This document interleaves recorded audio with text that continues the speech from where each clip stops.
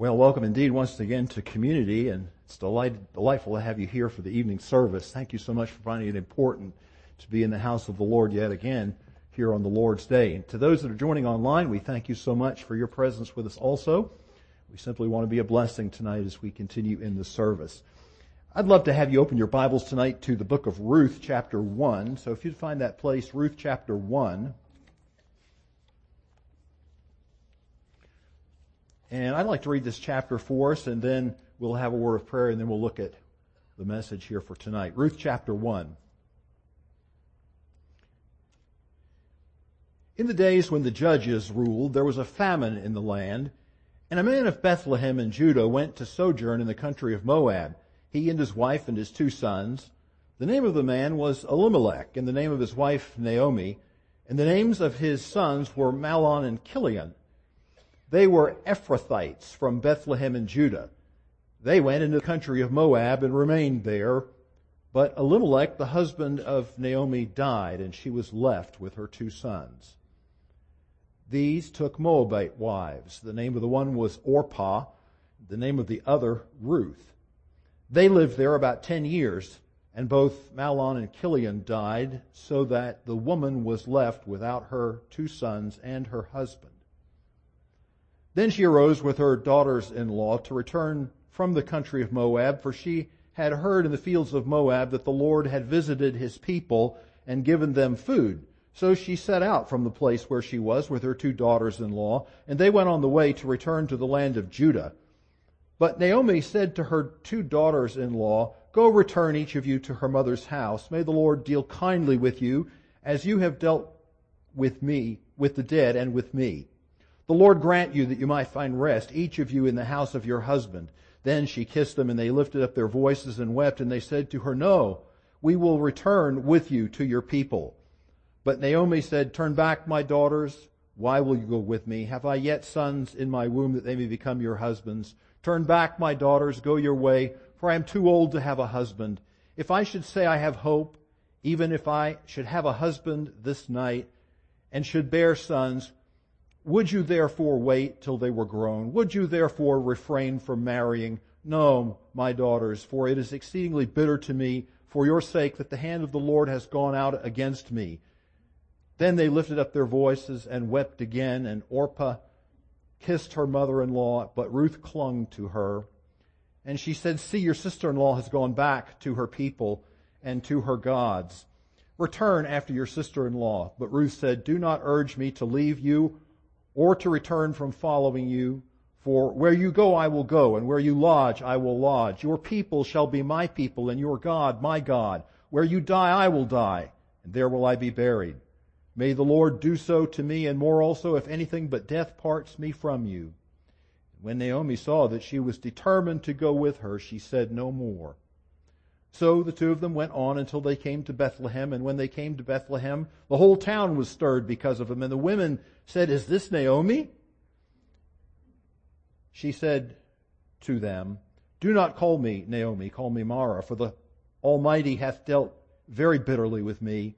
I went away full, and the Lord has brought me back empty. Why call me Naomi when the Lord has testified against me, and the Almighty has brought calamity upon me?" So Naomi returned, and Ruth the Moabite, her daughter-in-law, with her, who returned from the country of Moab, and they came to Bethlehem in the beginning of the barley harvest. We'll end our reading here, and let's join together, shall we? We'll pray and ask God's blessing. Father, we thank you tonight for your loving kindness and for your great, free, and sovereign grace that you have shown to us. We thank you for the joy of salvation. We thank you that we can come into your presence tonight and know that our sins are forgiven because we have placed our faith in the Lord Jesus Christ as personal Savior from sin, and all that needed to be done in order that we might be saved, He did on the cross of Calvary. We thank you for our steady companion each day, not only the Holy Spirit residing in our hearts, but the Word of God, that we might find encouragement, help, comfort, and strength. To it we come once again tonight, asking for your blessing, even as we heard the Word of God this morning in our Sunday school classes and in the morning service. So it is, we come back to the Word of God tonight, knowing that your Word is forever settled in heaven, and having great confidence that not one jot or tittle shall pass from the law till all shall be fulfilled. And knowing that Thou hast magnified Thy word above all Thy name, we also remember that Thou hast told us to give attention to the reading of Your word and then to preach the word.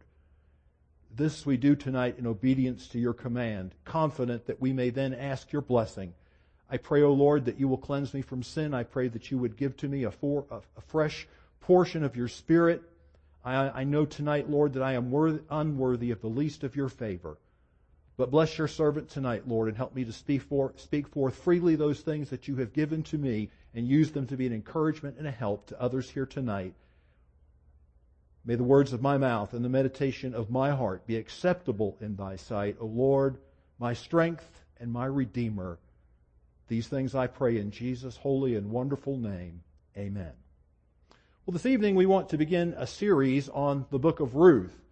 I have to tell you at the outset, and you would figure this out very quickly, that this is probably not what you might have been expecting if you just heard someone say, we're going to have a series on Ruth. Wouldn't be wrong for us to approach Ruth at all in the traditional sense. We read in chapter 3, all the daughters of my people, Boaz says, know that you are a virtuous woman. So we think about Proverbs 31 and we think about the subject of a virtuous woman. It's an interesting thought to come to the book of Ruth and explore Ruth from that perspective. But well beyond that attribute and that description that's given to her is the prominent feature in the book of Boaz, who plays the part of the kinsman redeemer. And we know that ultimately that's simply a type which is fulfilled later in the ultimate Redeemer, even the Lord Jesus Christ. So there's a lot you can do from the traditional approach to the book of Ruth. Nothing wrong with that. But that's just not what we're going to be doing, God willing, in this series. Instead, we're actually going to be talking about Naomi. Now, you'll hear about Ruth. We won't miss those points. We'll see them along the way. We'll be looking at each of the individual chapters in more or less an expository fashion. But if I were going to give a title to this series, I would simply title the series Naomi, a Study in Bitterness. That's quite an arresting subject when you really think about it, the subject of bitterness. And you might think to yourself, well, where in the world do we find that? Well, I don't know how closely you paid attention in the reading of this tonight, but if you check it out, you'll find that you have this actually 3 times occurring in chapter 1, and it sort of sets the stage for what we see unfolding in the rest of the book about Naomi. If you look at the verses here in the chapter for a moment tonight, first of all, you have verse number 13, and this is the first time that we find this occurring, where Naomi is the speaker. And she says in this verse, would you therefore wait till they were grown? Would you therefore refrain from marriage? No, my daughters, for it is exceedingly bitter. Note the word occurring there. It is exceedingly bitter to me for your sake that the hand of the Lord has gone out against me. You will find it twice in verse number 20. So drop down there and let's see that we put this together. Verse number 20, she said unto them, do not call me Naomi, which means pleasant. But she says, call me Mara, and that means bitter. So there we have some form of the word occurring there. It's just that it's put to us actually as the word is in the original. Call me Mara, for the Almighty has dealt very bitterly with me. And there's the third occurrence or the second occurrence in that verse. Now, you may be more familiar with this concept than what you think. This word Mara, when we find it occurring in the text tonight, actually causes us to think back to a fairly well-known incident in the Bible. The children of Israel are just fresh, 3 days out of Egypt. They've crossed the Red Sea. They're 3 days into the wilderness. That's a horrible place to find yourself without water, and yet that's the exact experience that they were in. And so they came to a place where there was water. The only problem, and do you remember the story in Exodus chapter 15? The water was bitter. And the Lord, the children of Israel do what we typically do in those situations. They murmured. They grumbled. They complained. But you remember the story? God showed Moses a tree, is how the King James Version translates it. The ESV tickles me when it translates it a log. I can just see, I don't know, either conjures up kind of interesting images, but you can just see Moses hefting this log and chucking it into this water. But anyway, this is what the Lord instructed him to do. There's another message in that. That's a different thing. But he puts that in there, and then the Bible tells us that the water became sweet. But in commemoration of this event that took place, they named that place Mara, which means bitter. Well, they encountered bitter waters there. So this is going to be what we're going to be talking about, and we're going to see it in the life of Naomi. And I hope that we'll approach this with an open heart tonight, because bitterness is a deadly sin. It causes tragedy in churches and in individual lives, and I believe that God may have some things here for us to consider, and if nothing else, it's a tremendous thing to warn us about things that can be of tremendous damage and negativity in our Christian experience. So, moving into the message tonight, the first thing I want us to look at in verses 1 through 5 is what I'm going to call hammer blows. What is it that exactly happens to Naomi that brings her to this state in which she self-describes herself as bitter? You know, it is a scary thing when you think about those verses that we read, verse 13 and verse 20. It is something of a scary thing to me to realize that she really describes her own problem and yet seems to be somewhat unaware of just how true it really is of her. But there are these hammer blows, as I like to call them, and there are three of them. And the first one is what we see at the very beginning of the story, that she loses her home. I don't think anybody really likes to be uprooted, but a famine might give you pause for thought. And we're not really given a whole lot of details about this other than they made the decision. Probably this was something that Elimelech thought over a great deal. I'm sure, being Ephrathites, as we're told here from Bethlehem, that they gave a lot of thought before they just decided that they would pack their bags and leave what they had grown up with and knew to be home. Ephrathites is kind of interesting. You might have noticed that detail in verse number 3 towards the end. It says they were Ephrathites from Bethlehem, Judah. Well, we know Bethlehem, and we know that Ephrathah, or Ephrata, is an older name for Bethlehem. But there is some biblical opinion among students of the Bible that this older name actually was sort of something that would indicate, how shall I describe this? Sort of the founding fathers, so to speak. In other words, the people who were well known, the people who were established, the people who were noteworthy and of note in the town of Bethlehem. This in some respects maybe helps to explain why later when Naomi came back it caused such a stir after she'd been gone 10 years and they say, "Is this Naomi?" Well, because I'm sure this wasn't a decision that was taken lightly, but I'm also sure that it's sort of a difficult thing, really. And as we think about blows, I have a way that I want to describe this for you tonight. I'd like to call this a glancing blow. I mean, this is not a fatal blow, but it's not something that's insignificant if you think about losing your home.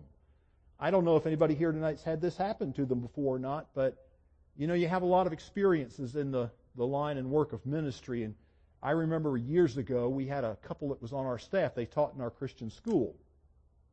Well, they were away on vacation, and I don't remember the exact causes of it, but their home caught on fire and burned.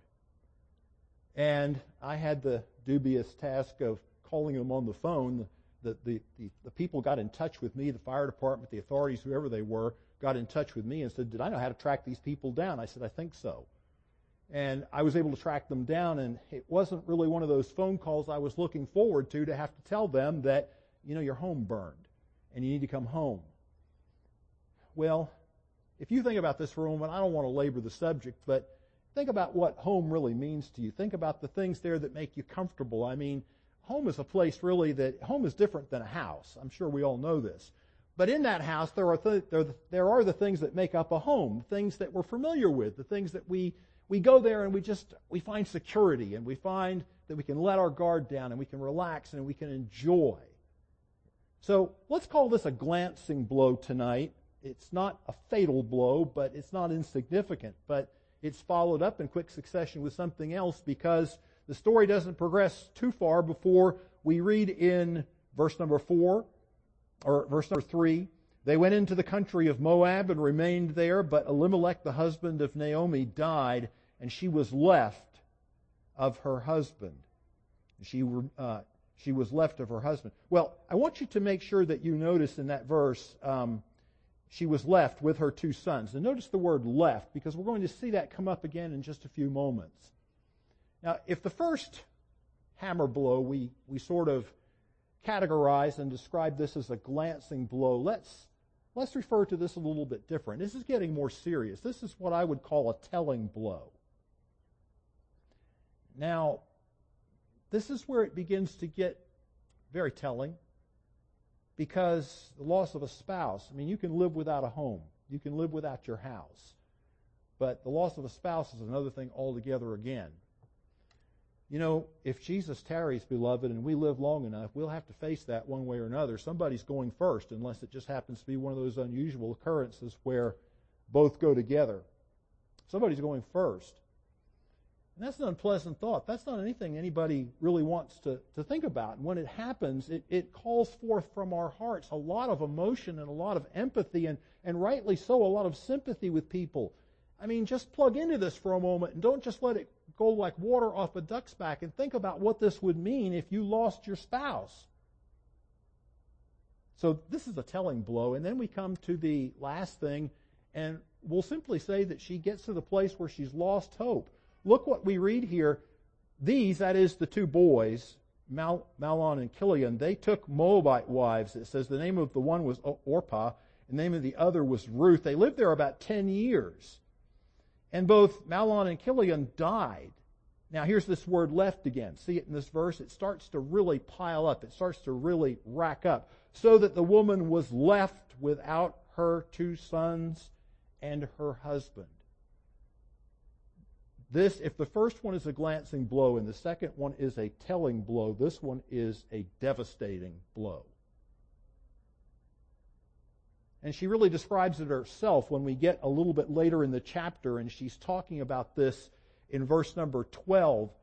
And she says, "Turn back, my daughters, go your way, for I am too old to have a husband. If I should say I have hope." And from this you sort of glean that this is a woman who's just at a point in her life where she has just lost hope entirely. Everything seems to be gone. It just seems like one after another in cascading effect. She comes to the place where this last devastating blow renders her without anyone else really around, and she's in a strange place. She's a widow. She's devoid of any means of support. Now she's devoid of any family. And there she is in the land of Moab. What's she going to do? She's left.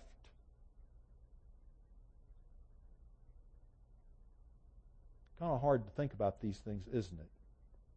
But this is where it is for her, especially when you think about the fact, and I don't mean to say anything other than what's objectively true. I mean, these wouldn't be easy things for any of us, but when you think about a woman in these circumstances and what those things mean to women, as best we as men can understand that, you've got a situation going on here. I want you to know something tonight. I'm not in any particular rush to enter into any judgment with anything that we read here about Naomi tonight, because these things are just more than I have the words to describe. And the effect of this, hammer blows. Well, we need to move along, and as we move along, what this does is to elicit from her what I'm going to call heart cries. How could they not? How could they not? And when we listen to Naomi speak, we cautiously listen, because even though we realize what it must have been for her and how difficult these circumstances were, almost that we don't have words to describe, yet still back in the back of our mind and our heart, we remember that out of the abundance of the heart, the mouth speaketh. So when these words come forth from her mouth, they too are telling. And we have to be willing to look at those things and think to ourselves, well, how did she respond? Can I see myself responding that way? Have I responded that way? Is that something I need to be concerned about if that's true? There are 3 of these heart cries. They elicit these 3, the hammer blows elicit these 3 heart cries. And really when you get to these heart cries, this is where we begin to see the bad things about bitterness, which is the title of tonight's message, Bad Things About Bitterness. Folks, you know, this is a little bit like, and I know some people pay more attention to this than others, but if you have had a problem with this, you learn to pay more attention to it. These are sort of like warning lights on your car dashboard. Do you think about these warning signs?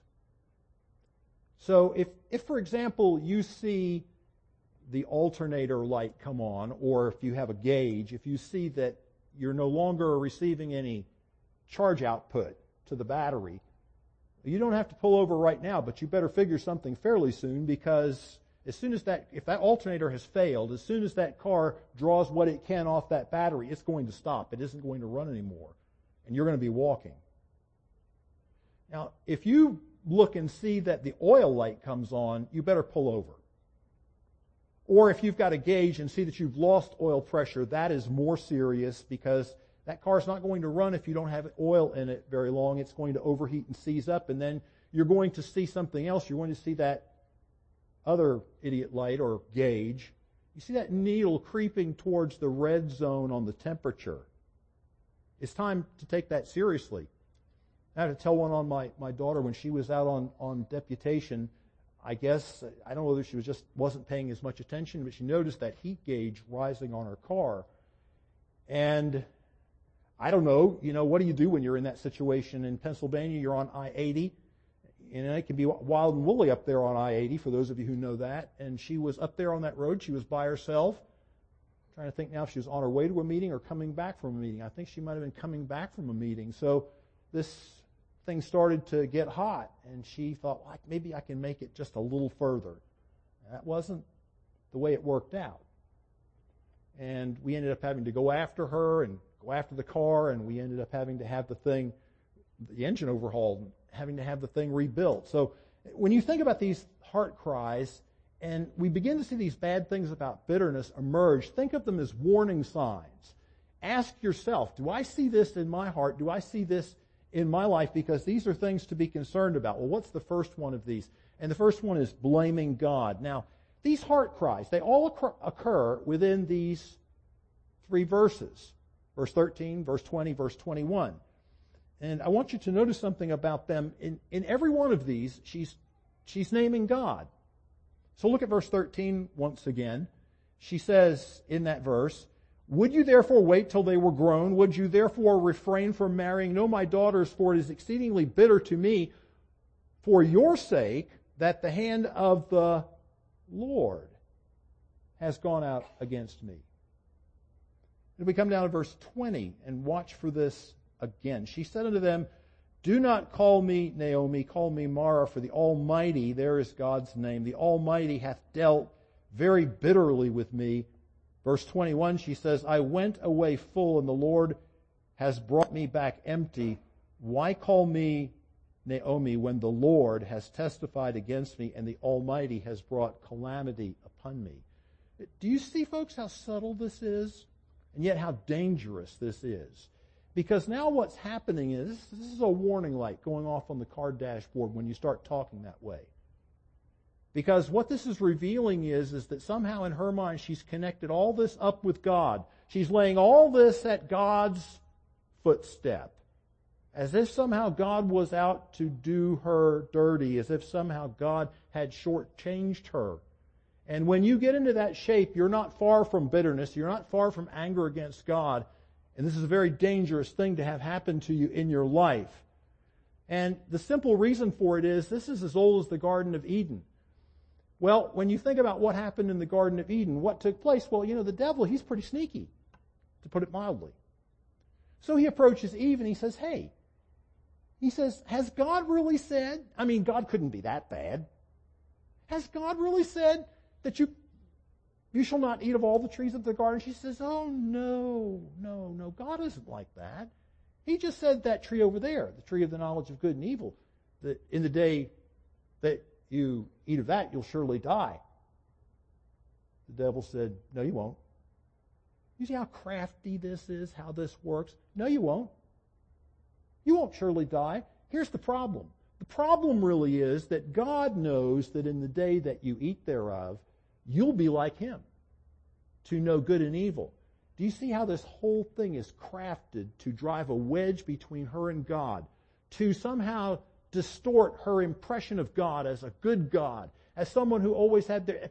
What else did they know about God other than that he had made them, he had put them in that garden, he had given them each other, they were surrounded with a perfect situation, and now somehow this thought has been injected into their minds that God is something less than what he's represented himself to be. But it's all baloney. And if you're going to listen to somebody especially when you're in dangerous circumstances like these, when you know you're vulnerable. If you're going to listen to somebody, listen to God. What does God say? Well, God is not against us. I mean, there's a lot of verses that we could look at in the Bible, but it's hard to improve on a chapter like Romans chapter 8.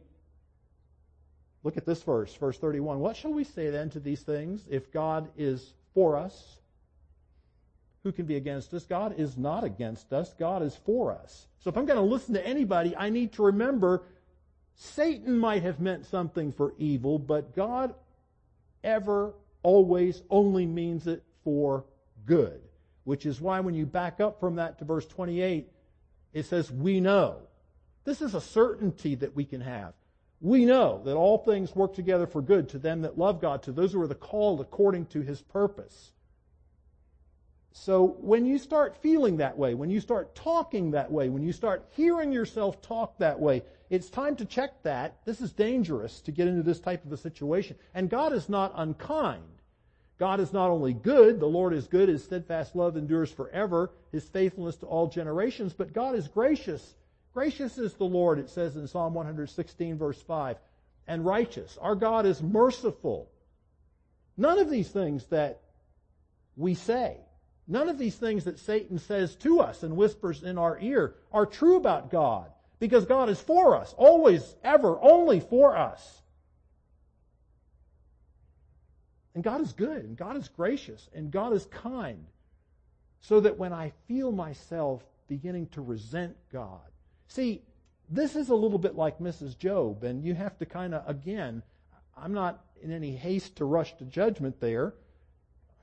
Job did that for me. I mean, he said, you talk like one of the foolish women talk. But if you think about it, it was kind of a similar situation there. I mean, remember that first chapter of Job?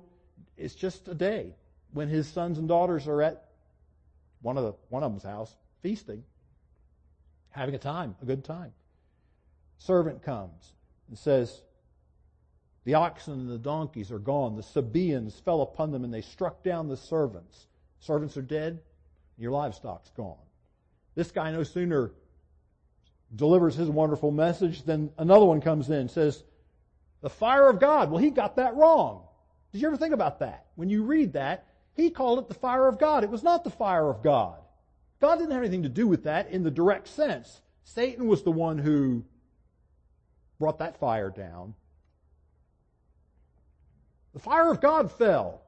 Sheep are gone. Servants are struck down. This is just really building up. You talk about hammer blows. He no sooner gets gone from the scene than another one comes in. He says, the Chaldeans fell upon the camels. The servants are struck down. The camels are gone. And then talk about glancing blows and then telling blows and then devastating blows. The next guy comes in. He says, your sons and your daughters were at one of them's house doing what they sometimes did, got together for a great time. They were feasting. And a whirlwind blew in, knocked down the four corners of the house, and they're all gone. They're all dead. And Mrs. Job, what does she say? She says to her husband, why don't you just curse God and die?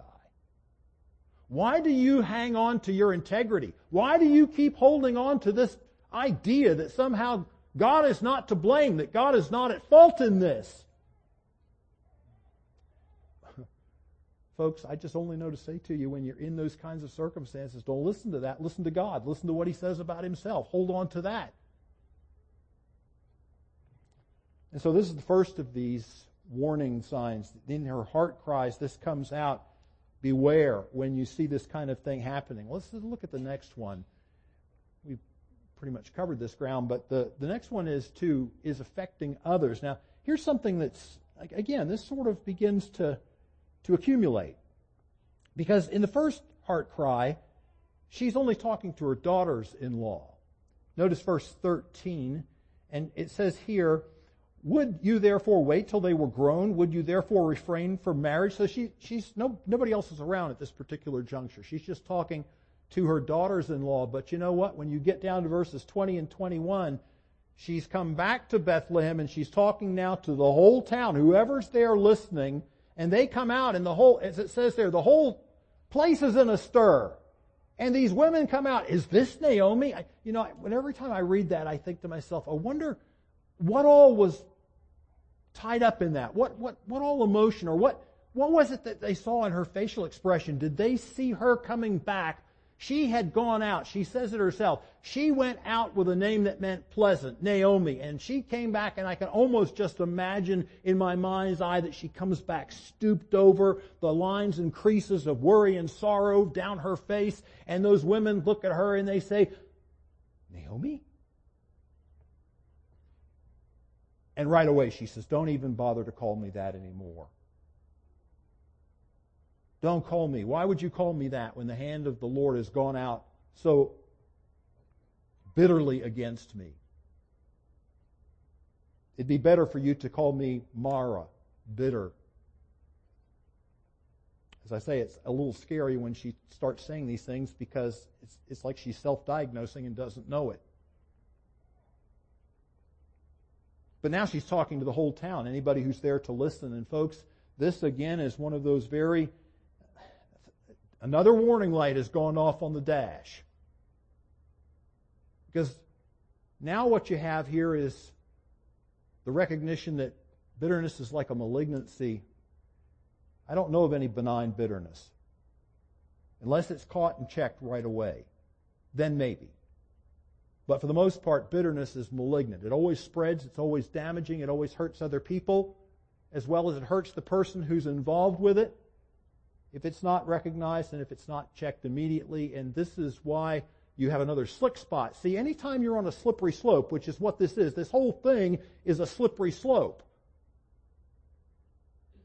And the first slick spot has to do with blaming God. But now it's treacherous at best trying to go down, but if you hit a patch of loose gravel, now you've hit another slick spot or slippery spot. I don't know how much it has to be a matter of concern around here. I guess every once in a while, but if you live in the north for any period of time, you get very respectful when people start talking about black ice. If you've ever had any encounters or dealings with it, I got acquainted with the pavement a couple times, not realizing it was there. Pavement's hard. In my younger years, I could absorb some of that a little better. I don't really want to go down that road anymore because I don't know. I just know as you get older, bones break more easily. But I can tell you this is dangerous. This is another slippery spot on what's already a challenging slippery slope. Till you hit this second slick spot and you have a 1-2 punch because, see, the bitterness has already affected Naomi. Now we're telling others about all these problems. Now we're airing our grievances about God to other people. Now we're tearing God down to other people. This is not good. It seems like for us, we have such an ability to take something that God gives us and turn it into something negative. It just seems like, if someone has made the remark that the oyster takes a speck of sand and turns it into a pearl. But people take pearls and turn them into specks of sand. And there's some truth to that in looking at this with her, this 1-2 punch, talking to other people. Years ago there was a basketball tournament that involved a couple of Christian schools. You've probably attended these things before. I put in my time at any number of those things, but this particular situation, these two teams that come together, and as often you have a little bit of goings on beforehand. There's milling around, people talking, and maybe sometimes you have some music playing. But it gets close to time for the game to start, and then the teams are going to come out. Well, in this particular case, and we know about this because the youth pastor was sitting of the one school that came out first, was sitting in the stands, and found himself in kind of the interesting circumstance of sitting in the midst of people. I don't know whether there wasn't a spot there for his team, but he found himself in the midst of people from the opposing school. That can be quite educational. I don't know if you've ever had that happen before. That can be rather interesting. Well, it was certainly interesting that night. These boys came out, and right about the time they were ready to dash across the court and go over to where their bench was, a woman, this was one of those things that through no particular fault, somehow she was walking across the court. It was an exceptionally inopportune time to be doing that. These boys were only paying attention to what they were getting ready to do, and it was a complete accident. It wasn't anybody else's fault, but the lead boy running out into that court, this woman didn't see him, she didn't see the woman, and he plowed right into her and knocked her flat. Well, he not only knocked her flat, he knocked her out.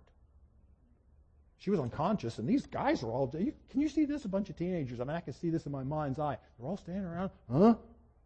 It was like deer in the headlights. They don't know what to do. And finally, somebody called the rescue people. They came, took her off to help her get treatment and whatnot. Well, it wasn't very long before the youth pastor started to hear the scuttlebutt of people talking up there, but there was one woman who stood out quite in particular.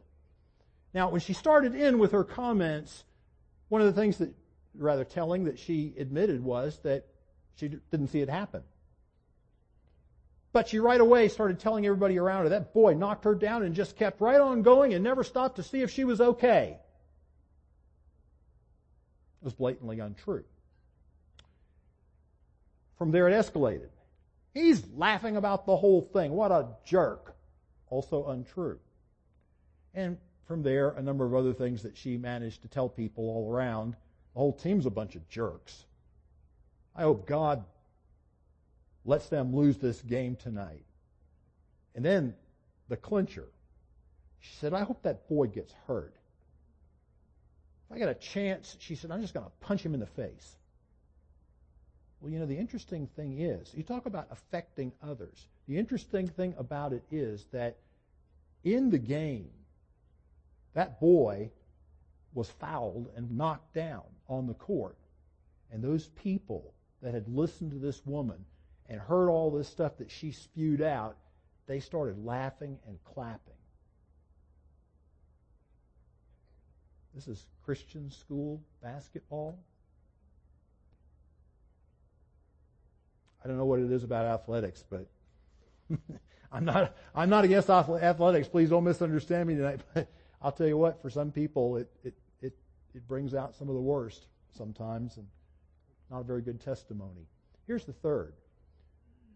Fixating on oneself, or what you might call self-focus. Now, again, let's just try to take this apart for a minute. We need to kind of wrap this up, but I want to get this in. See, first of all, in verse number 13, she uses the word me. She refers to herself. Would you therefore wait till they were grown? Would you therefore refrain from marrying? No, my daughters, for it is exceedingly bitter to me, for your sake, that the hand of the Lord has gone out against me.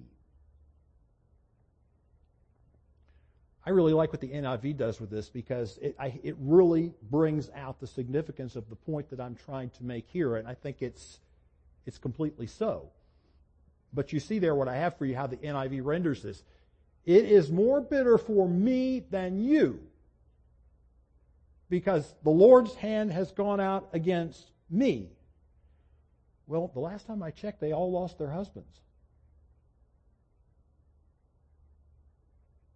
But you see, this is what bitterness tends to do. We tend to fixate on ourselves. And we don't realize some things that we're losing sight of that are equally so. Look at verse number 20. Again, you see this. She says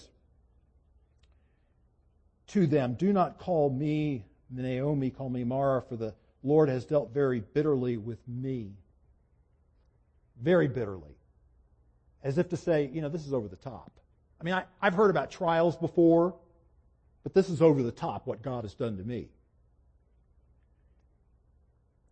And then, talk about fixating on oneself, and what it leads to, self-pity, is that 3 times she either successfully or tries to turn away people who offer to help her. Can you see yourself doing this? Have you done this before? I think we all have. So that we can have our own pity party. But in verses 7 to 8, she tries to send her daughters-in-law back. But Naomi said to her 2 daughters-in-law, verse 8, go return each of you to your mother's house. They try to say no. She says, you're not going to wait around for husbands. Get real.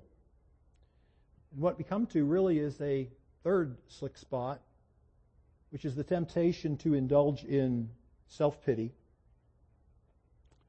as if somehow we were all alone, or no one else quite has had these experiences before. And folks, this also is not true.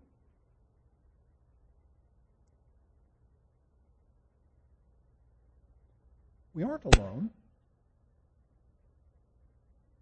She wasn't alone. She had Ruth.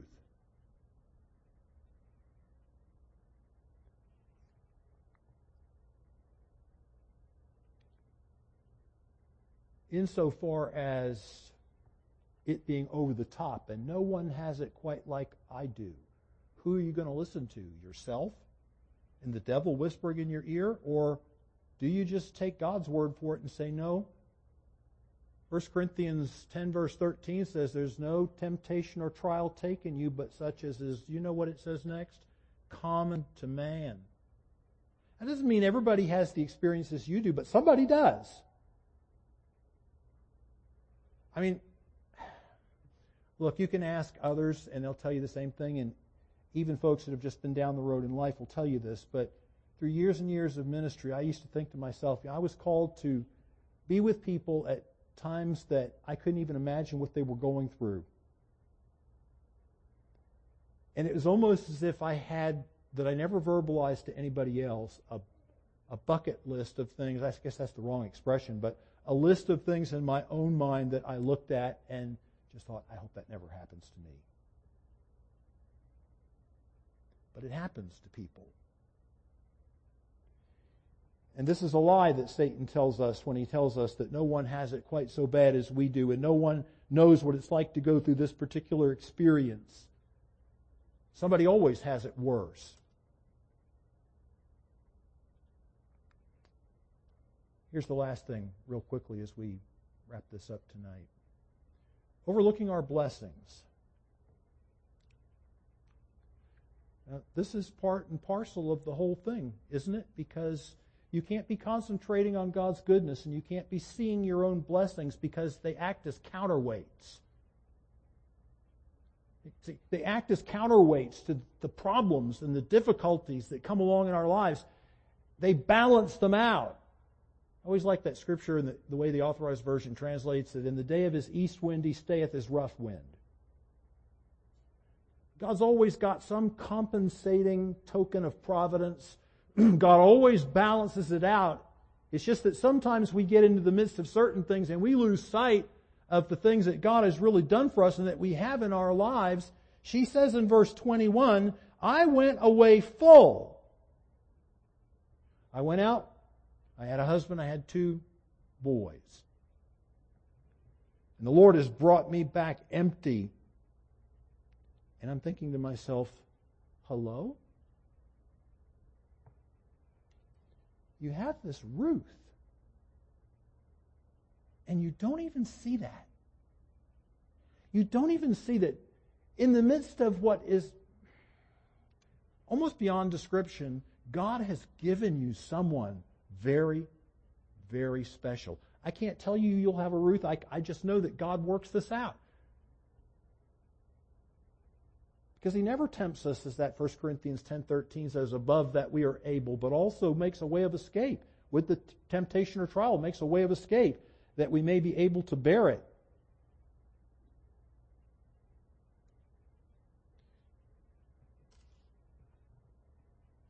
Years ago, there was a couple that, they were young. They were also young in the faith. And they had begun attending a church in the Midwest. Well, they began to request prayer, and people sort of knew what this was about because this particular couple had, it was known that they had had several miscarriages. And now the wife was expecting again. And so everybody was just excited about this. Everybody was just remembering them in prayer, knew exactly what, when they requested prayer, knew exactly what this was all about. Well, the woman carried the child full term, gave birth. Within 2 hours, the child was dead. The pastor was with them to help and try to comfort as best he possibly could. While they were still gathered there, after a little while, the doctor came in. He had the dead little girl. He handed her to the parents and said, "Would you like to hold her one more time?" They had named the little girl Mindy.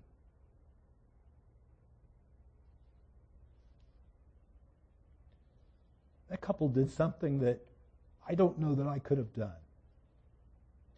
They got up and they walked across that small room to one of the sets of parents. They were lost. They weren't saved. Put the child in their arms and said this: "If you don't trust Christ, you'll never see Mindy again. We'll be spending eternity with her in heaven."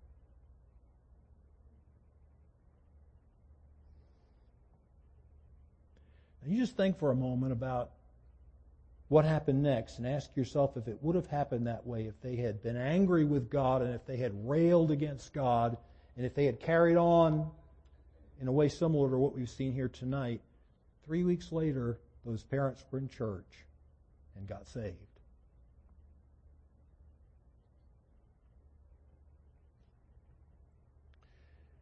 Bitterness.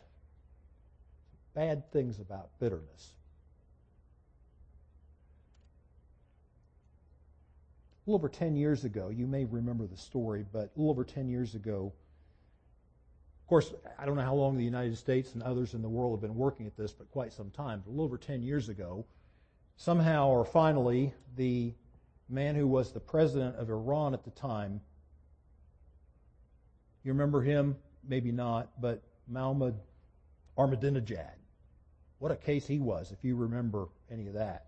But he finally had to admit to the world that here they were trying to enrich uranium and trying to pursue the bomb and all this kind of thing, and somehow a virus had gotten loose in their secure facilities. Wonder how that happened. Kind of neat. Kind of scary.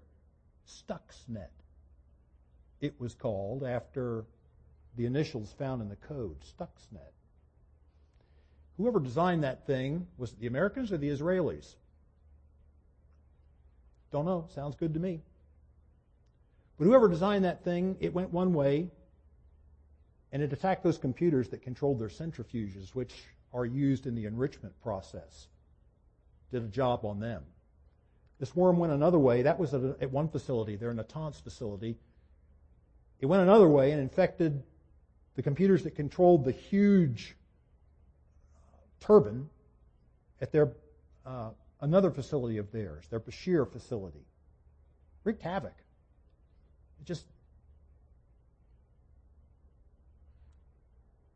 Viruses wreak havoc. And bitterness is like that. Let's just bow our heads and close our eyes for a moment. Father, we thank you for your loving kindness. Lord, this subject into which we've entered tonight is kind of scary, kind of serious. I don't want to have this in my life anywhere around.